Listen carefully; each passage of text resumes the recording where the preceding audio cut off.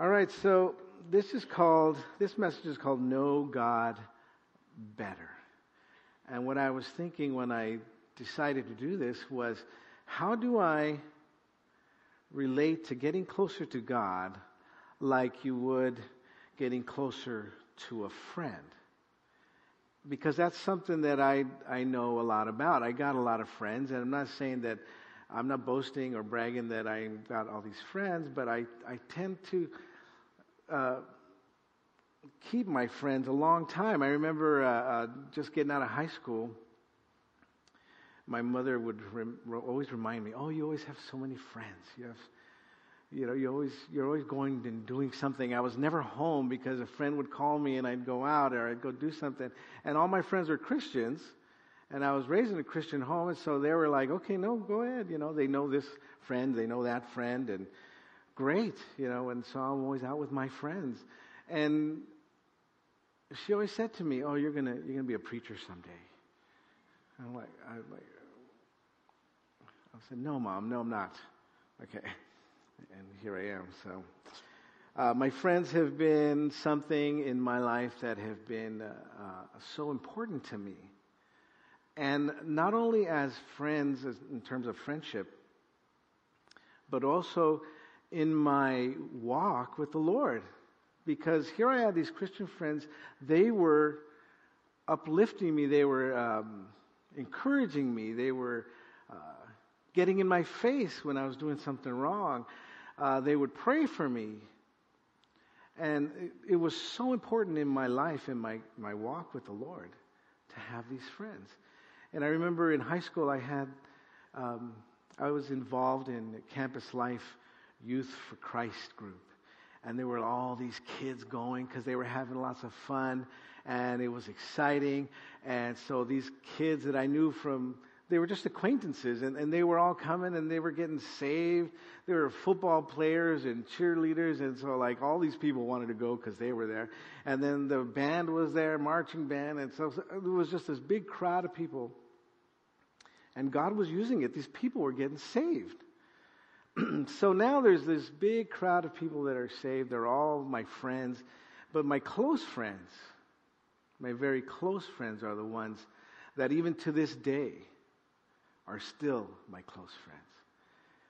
And it's not just because we're friends. It's because they know the Lord. And they have a relationship with Jesus, just like I do.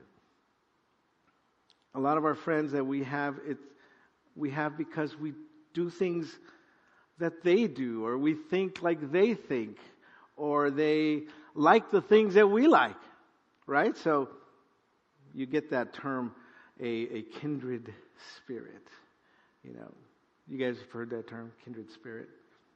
The definition of that word is a person whose interests or attitudes are similar to your own. And people sometimes they go out, they're looking for a kindred spirit, a good friend. And we would stay friends for a long time, mostly because we spend a lot of time together.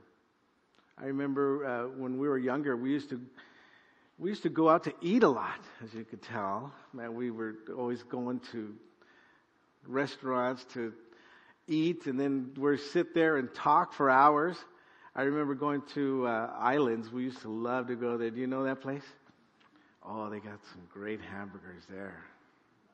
Big, juicy ground beef burgers. Oh, I can't eat those anymore. I just went last week. I talked my wife into going. I said, "Hey, Beth, let's go to Islands." And we went, and it was like half of it. I couldn't even finish it anymore. It's like, what happened? Well, I got old. That's what happened. I can't eat like that anymore. But it reminded me how I used to, and how we used to get there and take up all these tables with our friends and hang out there and do all these things and spend time together. And when you have friends, that's what you do. You spend time together, right? You get to know each other that way. If you had friends that you never spent any time with, would they even really know you? Would they know the things that you like? Would they know your opinions? No. I remember this one supervisor I had. I was working at Payless Shoes and had a little part-time job. And man, that guy was bossy. And nobody liked him. Everybody couldn't stand that guy. And but he'd always say, well, I'm not here to be your friend. You know, he wasn't. He's our boss. That's what he's supposed to do. Anyway, when you spend time together, you get to know each other. That's a normal thing.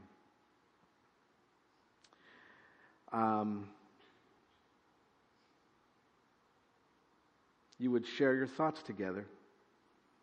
Sit and talk about things. Sit and talk about life. Maybe you even have friends here at church that you love to talk to and pray with. And you pray for each other. And you have what's called fellowship. It's not just hanging out anymore, right?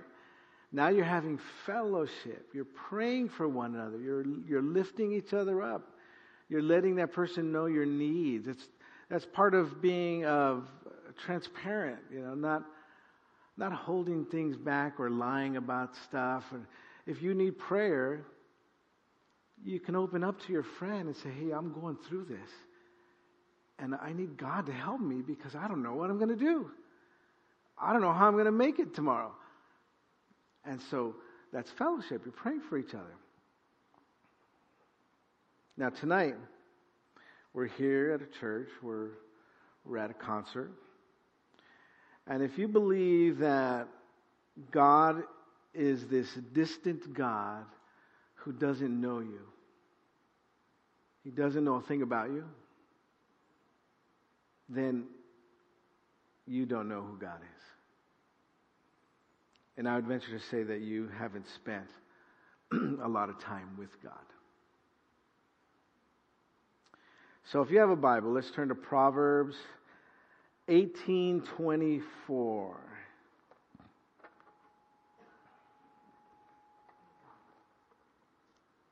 Proverbs 18:24. I woke up today with a sore throat, and then I was leading worship earlier today. I'm surprised I'm even speaking right now. Proverbs 18:24. A man who has friends must himself be friendly. All right, that makes sense, right? I remember my son Adam, when he was real little, he'd make friends really easy. You know, we'd go somewhere to the park and he'll find a little boy his age. All of a sudden they're playing together. He doesn't even know him, you know, but he's friendly that way. And my other son, Matthew, he's friendly like that too. They just make friends just like that. And all of a sudden they're playing together. They're friendly. If you want friends, you've got to be friendly. I would imagine if you don't have friends, then guess what? You're probably not very friendly, are you? But then the rest of that verse says, but there is a friend who sticks closer than a brother. In Proverbs, he's talking about God right here. God is never going to leave you. God is going to be closer than your closest brother. The greatest way to get friends is to be friendly. And if you're complaining that you don't have friends, you're not very friendly. Jesus had spent 3 years with his disciples for ministry. 3 years. He picked these 12 guys, and they were with him day and night. Now, don't you think they became friends? Or did they just stand back, you know, behind his glowing aura, and they never addressed him unless he spoke to them or something like that? Sometimes I think that's how, you know, sometimes I see people treat Pastor Xavier that way or something. Like, oh, no, I don't want to talk to him. They spent 3 years with him. They traveled with him. They walked with him. They stayed in the homes of people. They slept in the same room together. They had to be close. Don't you think? They had to be close. They listened to him teach. They saw him perform miracles. confronting religious leaders together. They saw him walking on water. That's wild. Healing the sick. They were right there with Jesus when these healings took place. They saw it with their own eyes.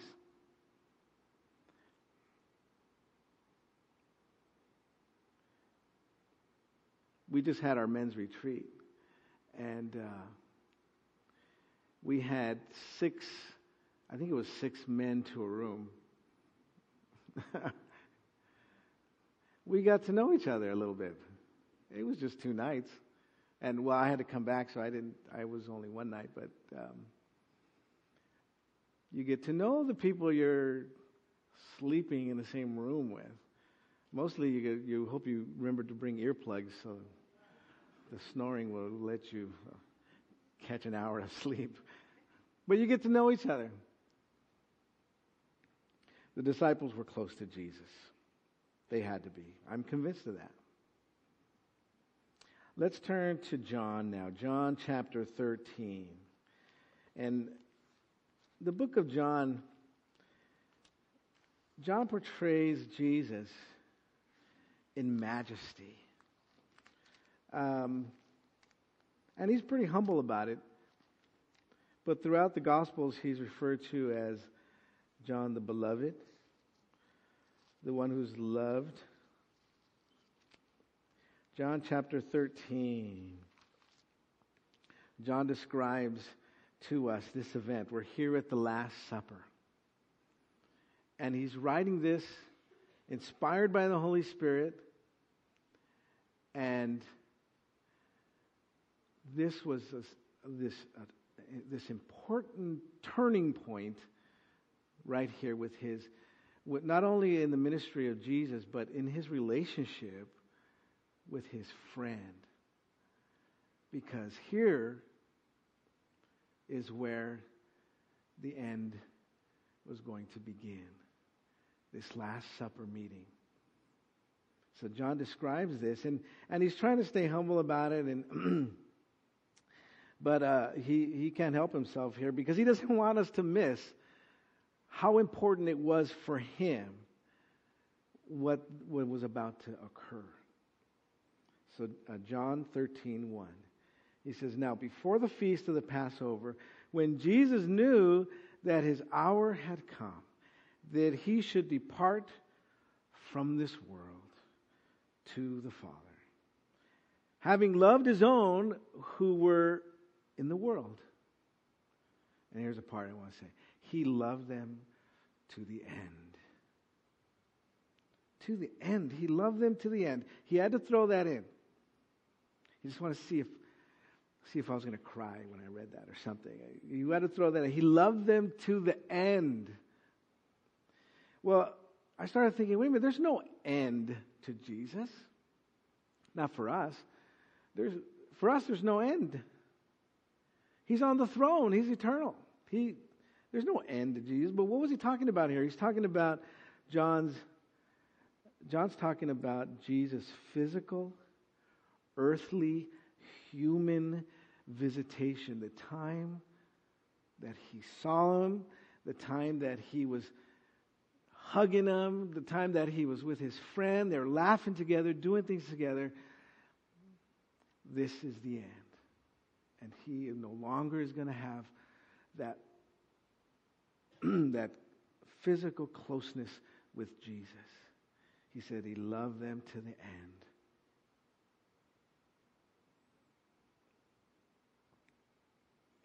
This time that was given to him to do the work needed for all of us to be saved. That's what was coming to the end. But John, he loved them, he said. He loved the disciples. It's almost like John is saying, he loved me to the end. Me. And so we ask ourselves the same question. Me? He loved me to the end? He loved you to the end. He loved us to the end. He went all the way to the end. The end of what? The end of his life. for you, for me. He did. It would be later on in chapter 19 of John that Jesus would be speaking to John while he's hanging on a cross. John was there. He watched the whole thing. A lot of the disciples ran and hid. John was there. Remember, right beside Jesus' mother Mary. He was right there. He knows what he's saying when he's saying, to the end. He saw the end. Took his last breath right in front of him. Devastating thing.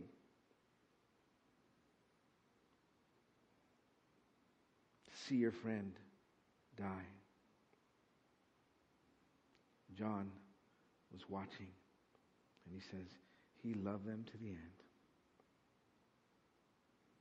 John in chapter 15, he writes, greater love has no one than this, than to lay down one's life for his friends. Jesus said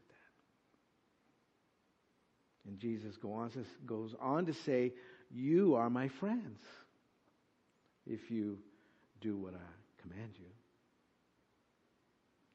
And he calls the disciples, he calls us his friends, that he went to the end for. He loves us. He loves me. He loves us. It's amazing that he would do this, because no greater love is there than one would give his life for his friend. And Jesus would be that first example himself to die on that cross.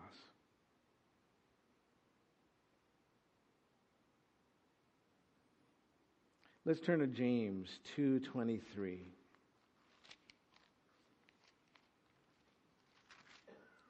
James 2:23 and 24. We're talking about Abraham and God. And the scripture, verse 23, and the scripture was fulfilled, which says, Abraham believed God, and it was accounted to him for righteousness. And he was called the friend of God. You see then that a man is justified by works and not by faith only. So, here's Abraham. He believed in God. Here's us. We believe in God. But he says that Abraham, it was accounted to him for righteousness, and he was called the friend of God. And then he starts talking about, in the next verse, being justified by works and not by faith alone. There is an action here that gave Abraham this friendship with God. It wasn't just strictly believing. He was living out his faith on a daily basis. It wasn't just something to believe and then God is saying, okay, you're cool, you're my friend. There was some kind of proof there that Abraham's belief had some action to it. Now, I've been married for 28 years now. And if my love had no action to it, I probably wouldn't be married anymore. You have to act upon it. And there's things that you need to do to prove on a daily basis. There's things I have to prove every day to show my wife that I love her. Because sooner or later, if I don't do that, she's going to start wondering, does he love me anymore? And it's a tragedy because it happens a lot in our society. Men get caught up in their work. They're too busy. They're too stressed. They don't nurture the relationship and put some of that love that they have for their wives into action. that proof that is necessary. And God is saying, I saw the proof in Abraham's heart. I saw with his faith, and now I'm also seeing with his actions. And what kind of actions was that? What was he doing? He was living for God every day. And what does that look like for us? Well, you're going to church now, but do you go to church? That's proof that you love God, isn't it? You go to church. Do you pray? That's proof. You're showing God that you pray. You want to talk to Him. Do you read your Bible? How about that one? Do you read your Bible? That's proof. Proving that you love God. You're not just saying, hey, I believe in you, God. No, I'm going to do something about it, and I'm going to pick up my Bible, and I'm going to read it, and I'm going to study it. Because I want to know who you are. I want to spend time with you. I want to listen to your voice. How about this one? Do you fellowship with other believers? That's proof that you love God, and you're proving your love to God with the action of actually hanging out and fellowshipping with other believers, praying for one another, lifting each other up, sharing your life with another believer, and that believer sharing their life with you, and you're praying for each other and having fellowship. Accountability. Sometimes we need that accountability because sin can so easily entangle us. Do you have a friend that you can call up, a Christian brother or sister in the Lord, and you could say, hey, this sin, it's following me really close, and I'm about to give in, so can you come over here and let's pray? Pray for me. Well, phone, maybe more like texting like this. Do you text a friend? Because alone, if you're an island, isolated alone, you are open. And Satan is waiting. The Bible says, like a lion, ready to pounce on you. And that picture is so vivid. You can have a small little person and a giant big lion, and his back is curled and his nails are in. He's ready to attack, ready to pounce on you. And the Bible's telling us that's who the enemy is. That's who Satan is. And he's waiting for you. So do you have accountability? Do you have a brother, you have a sister you can call up and just say, pray for me right now, please?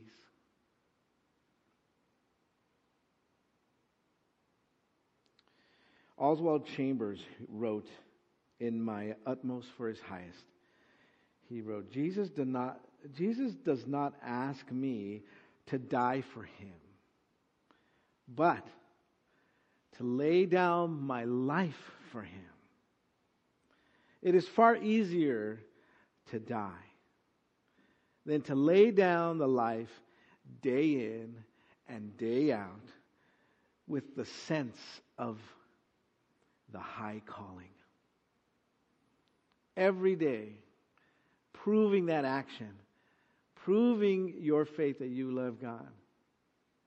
It's not by works alone, and it's not by faith alone, together. To lay down your life. That's what Jesus is asking you to do. Lay down your life every day, day in and day out. And we have the opportunity every day. And when you get up, you have that opportunity to live your life for Christ. And in His mercy, in His grace, we can go to Him. We can ask for forgiveness.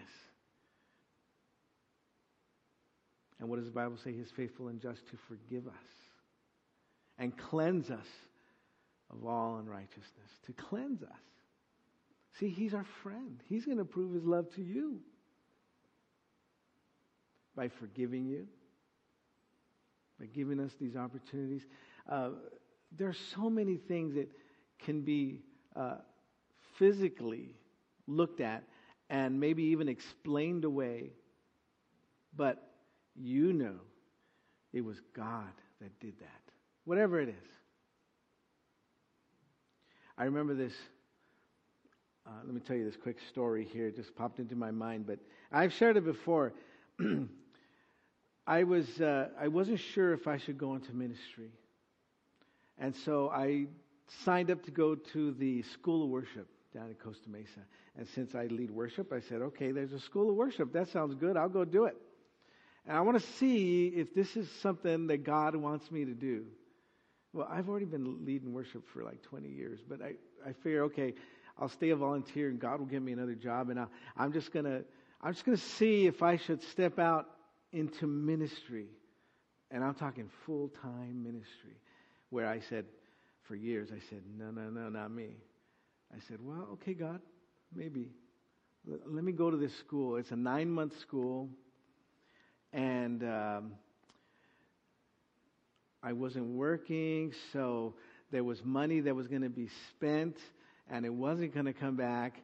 And so, okay, God, here's what I'm going to do. I'm going to go to this school. And at the end of this school, if you want me, take me. But you're going to have to do it because I don't know where to go and I don't know what to do. But I know that if you want me to go back to work, then you'll get me a job to take care of my family. I put that trust in you, God. And as you notice, I didn't starve to death. We made our payments in our home. God was so faithful to prove what I put out there, to prove to me, and that's love. Anyway, there was this Christmas break during class, during school. And so it was almost a whole month between December and January in there. It was like 4 weeks and like a very specific number. I think it was 4 weeks and 4 days or 5 days. And so I knew the number, and I said, okay, well, the money's getting low. I want to come back and finish the school after this break. God, what do you want me to do? Do you really want me to go into ministry? Do you really want me to do this? Then you're going to need to get me work or something, because you know our money situation is happening here. And so anyway, I left that into God's hands. And then the day before the last day of school, there was a finals. It was a finals week. And the last day of finals was happening on a Thursday. And then Friday, we were going to just have our last day of school. And so Thursday, I'm driving away in my car. And I'm going, what's going to happen? I got to start this break. And I don't know what's going on. God, what are you going to do? What are you doing, God? So I'm not 2 blocks from Costa Mesa there, 2 blocks from the school, and I get a phone call. So I pick up the phone. I did not recognize the number. And it was a friend of mine, a colleague of mine who used to work in the post-production with me. It was his wife. And she's calling me to ask if I'm available for a job starting next week. I was like, what? Are you serious? Are you serious? I could not believe it. I just like, what? Yeah. She goes, but we need you tomorrow. I said, tomorrow? I got the last day of finals tomorrow. I said, is this a test, God? What is this? Okay. I go, well, let me call you back. And so I prayed. I hung up and then I prayed. I said, okay, God. And I seriously did this. I said, okay, God, if you really want me in ministry and you're going to take care of things, I'm going to call this lady back and I'm going to tell her I can't do it tomorrow. And in that line of work, you know, you don't say no. If someone calls you for a job, you got to jump on it because there's 10 people waiting to take it. So I said, I'm going to tell her no. And I'm going to tell her I can't start till Monday because I have school and I'm going to finish it and I got a final to take. And Lord, I'm leaving it in your hand. It's kind of a fleece, you know, where they leave the fleece out. Okay, so I call her back and I said this, and she says, "Oh, really?" She goes, "Well, let me call you back." Okay, and I'm waiting in some street, off street there in Costa Mesa, and I'm waiting, and I'm saying, "Okay, there it was, Lord. I don't know what's going to happen. I don't know if I'm going to get through December and come back for school. I don't know." So, okay, not more than 5 minutes, she calls me back. She says, "Oh, yeah, the boss says it's fine. Start on Monday." I was like, wow. I said, "Oh, yeah, great." And I said, "But you know what? How long is this job? Because I want to come back in the second semester and finish up." And I'm serious. She goes, "It's a month and 5 days." Exactly the same, exact same number. And I said, "No way." I go, "No way, really?"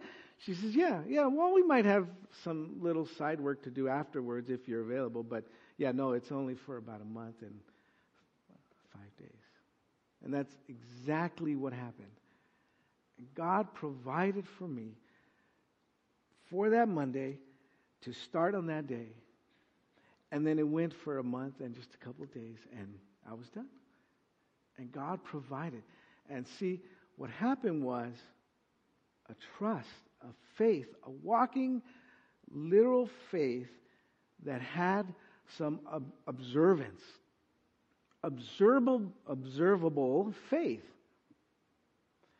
It wasn't so much to prove my love. It was something that you could touch, something you could see and feel. You know, this was something real, and God is putting that out there, and I was putting it out there, and so it was an amazing moment for me. Changed my life. I said, "That's it. That's all I need. I'm done. Do whatever you want, God. I'm finished." And so I finished the school. It was amazing. I did the work, went back, finished the school. To finish the story, let me just say that after graduation, I still didn't know what I was going to do. But I know it was 3 weeks later, I believe. And I was still serving, but I wasn't sure what God was going to do. And I said, well, okay, the money's running out, so I need to get on the phone. And first thing is maybe call unemployment insurance and see if I can renew that and see what's going on there. And I'm on the phone, and they put me on hold, and I get another call. You know, you kind of get the call, beep, behind there to answer that. And it's Mario over here. He says, and I usually feel like I'm in trouble when he calls me. So I get this call, I hear his voice, and oh no, what did I do this time? And he says, "No, Xavier wants to talk to you. Can you come in?" I said, "Oh, I'm in real trouble now. I don't know what I did." He goes, "What are you doing?" I didn't want to tell him I was on the phone with unemployment. I just said, "I'm not doing anything. Let me get dressed and I'll come on down." And then he asked me to be on staff as a pastor, not just as a worship leader, as a pastor. And God took care of everything, but there is action that has to take place in your life. Some footwork. You know, if you go out and get a job, you don't just sit at home and wait for it to come. You go and get it. You go and hit the sidewalk, hit the pavement, get out there. God is so good. Let me wrap things up. I have I just love music, and there's this song, and it kind of touches on what we're saying here. What a friend we have in Jesus. All our sins and griefs to bear. What a privilege to carry everything to God in prayer. Oh, what peace we often forfeit. Oh, what needless pain we bear. All because we do not carry everything to God in prayer. We have trials and temptations. Is there trouble anywhere? We should never be discouraged. Take it to the Lord in prayer. We can find a friend so faithful. Oh, can we find a friend so faithful who will all our sorrows share? Jesus knows our every weakness. Take it to the Lord in prayer. And here's the last verse. Are we weak and heavy laden, cumbered with a load of care? Precious Savior, still our refuge. Take it to the Lord in prayer. Do thy friends despise, forsake thee? Take it to the Lord in prayer. In his arms he'll take the shield thee and shield thee. Thou wilt find a solace there with him, our friend, Jesus. Let's pray. Father, we come before you in Jesus' name, and we thank you, God, Lord, that you are our friend, closer than a brother.